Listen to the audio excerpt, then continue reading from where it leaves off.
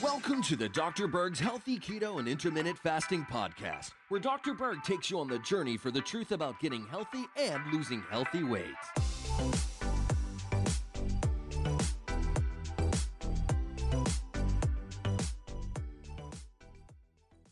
So let's talk about anxiety and how to turn off anxiety like a switch.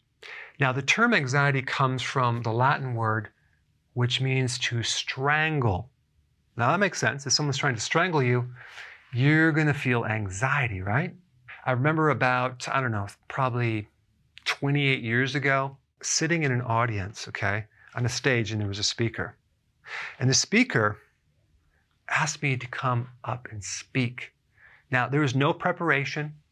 I had a fear of public speaking, and so I was a little bit forced to come up there and speak. And I was devastated when he mentioned my name. And so everyone's clapping, yes, go up there. So I get up in pure terror, and as I'm walking to the stage, my throat starts closing up. My mouth gets dry. I get dizzy. I walk up on the stage, and I look out, and I'm completely about ready to pass out. I can't even speak. I was in a state of terror. In fact, I had the fear of public speaking so bad in college, I was this close to dropping out because we had to do a speech in front of the class. So it was a big fear. So I said, that's it. I have to overcome this fear. So I went back to my practice and I started doing seminars to small groups with a slideshow that I used with this little projector where I had these little slides. I don't know if you remember those little slides that you put in the projectors. Now it's all digital. So I would go through the slideshow in the dark, sitting down, so that way they couldn't see how nervous I was. So then I built up to turning the light on. But for those seminars, I would actually bring alcohol like champagne and cookies. That was way before keto. And that way they would actually laugh at my stupid jokes. And then I progressed and I started doing more seminars and more seminars. And after about 4,900 seminars in a row, I no longer had the fear of public speaking. So that was my little side note about my anxiety. Okay, flight or fight. This is the book that I'm going to show you. It's called Autonomic Nerves, It's a fascinating book. And this book is all about the autonomic nervous system, which is composed of the sympathetic nervous system, which is the flight or fight. I'm going to read something to you. What is the flight or fight reaction? The flight or fight reaction is a physiological response to a real or perceived threat to one's safety. Depending on the nature of the threat, the person either mounts a defense, fight, or attempts to escape from a threat, flight. Run away, right? Both fight or flight require sudden, vigorous muscle action. The body prepares itself for action in the following ways. And it's right here. You'll start having a racing heart. The blood flow goes to the muscles. You start sweating, shaking, throat constricted, breathing changes, blurry, dizzy. You feel nauseous, irritation, worry, which is the feeling that something bad is going to happen, poor concentration, mind goes blank. That's what happened to me in front of all those people. You focus on the negative, right, not on the positive. And one of the problems with being in a chronic state of flight or fight is it screws up your sleep, then you're tired, and then your memory goes, and then you lose your focus and you're just not productive at work. It can really affect a person on many different levels. Now, over the years in practice, I've noticed some really interesting things about certain people that have anxiety.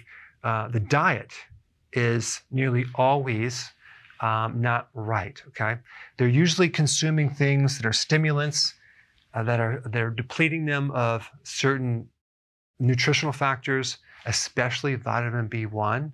And by the way, if you have anxiety, you need to be taking lots of B1.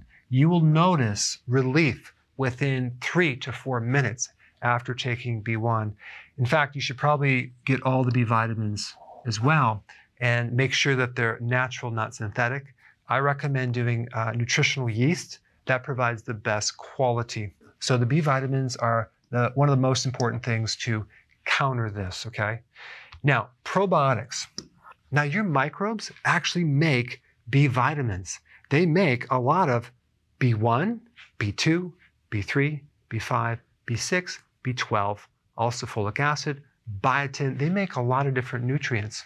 And not only that, they make amino acids that then can be turned into neurotransmitters like GABA, dopamine, noradrenaline, serotonin, melatonin, all of these neurotransmitters that help you feel calm, help you sleep at night. So if you have any problem with your gut, let's say you have some damage in your gut, you're celiac, or you've taken antibiotics before and you just don't have all the flora, or you consume foods like regular normal foods that are GMO, which by the way, destroy the microbes that block the ability to make this. Now, if you think about the problem with GMOs, you have this chemical called glyphosate.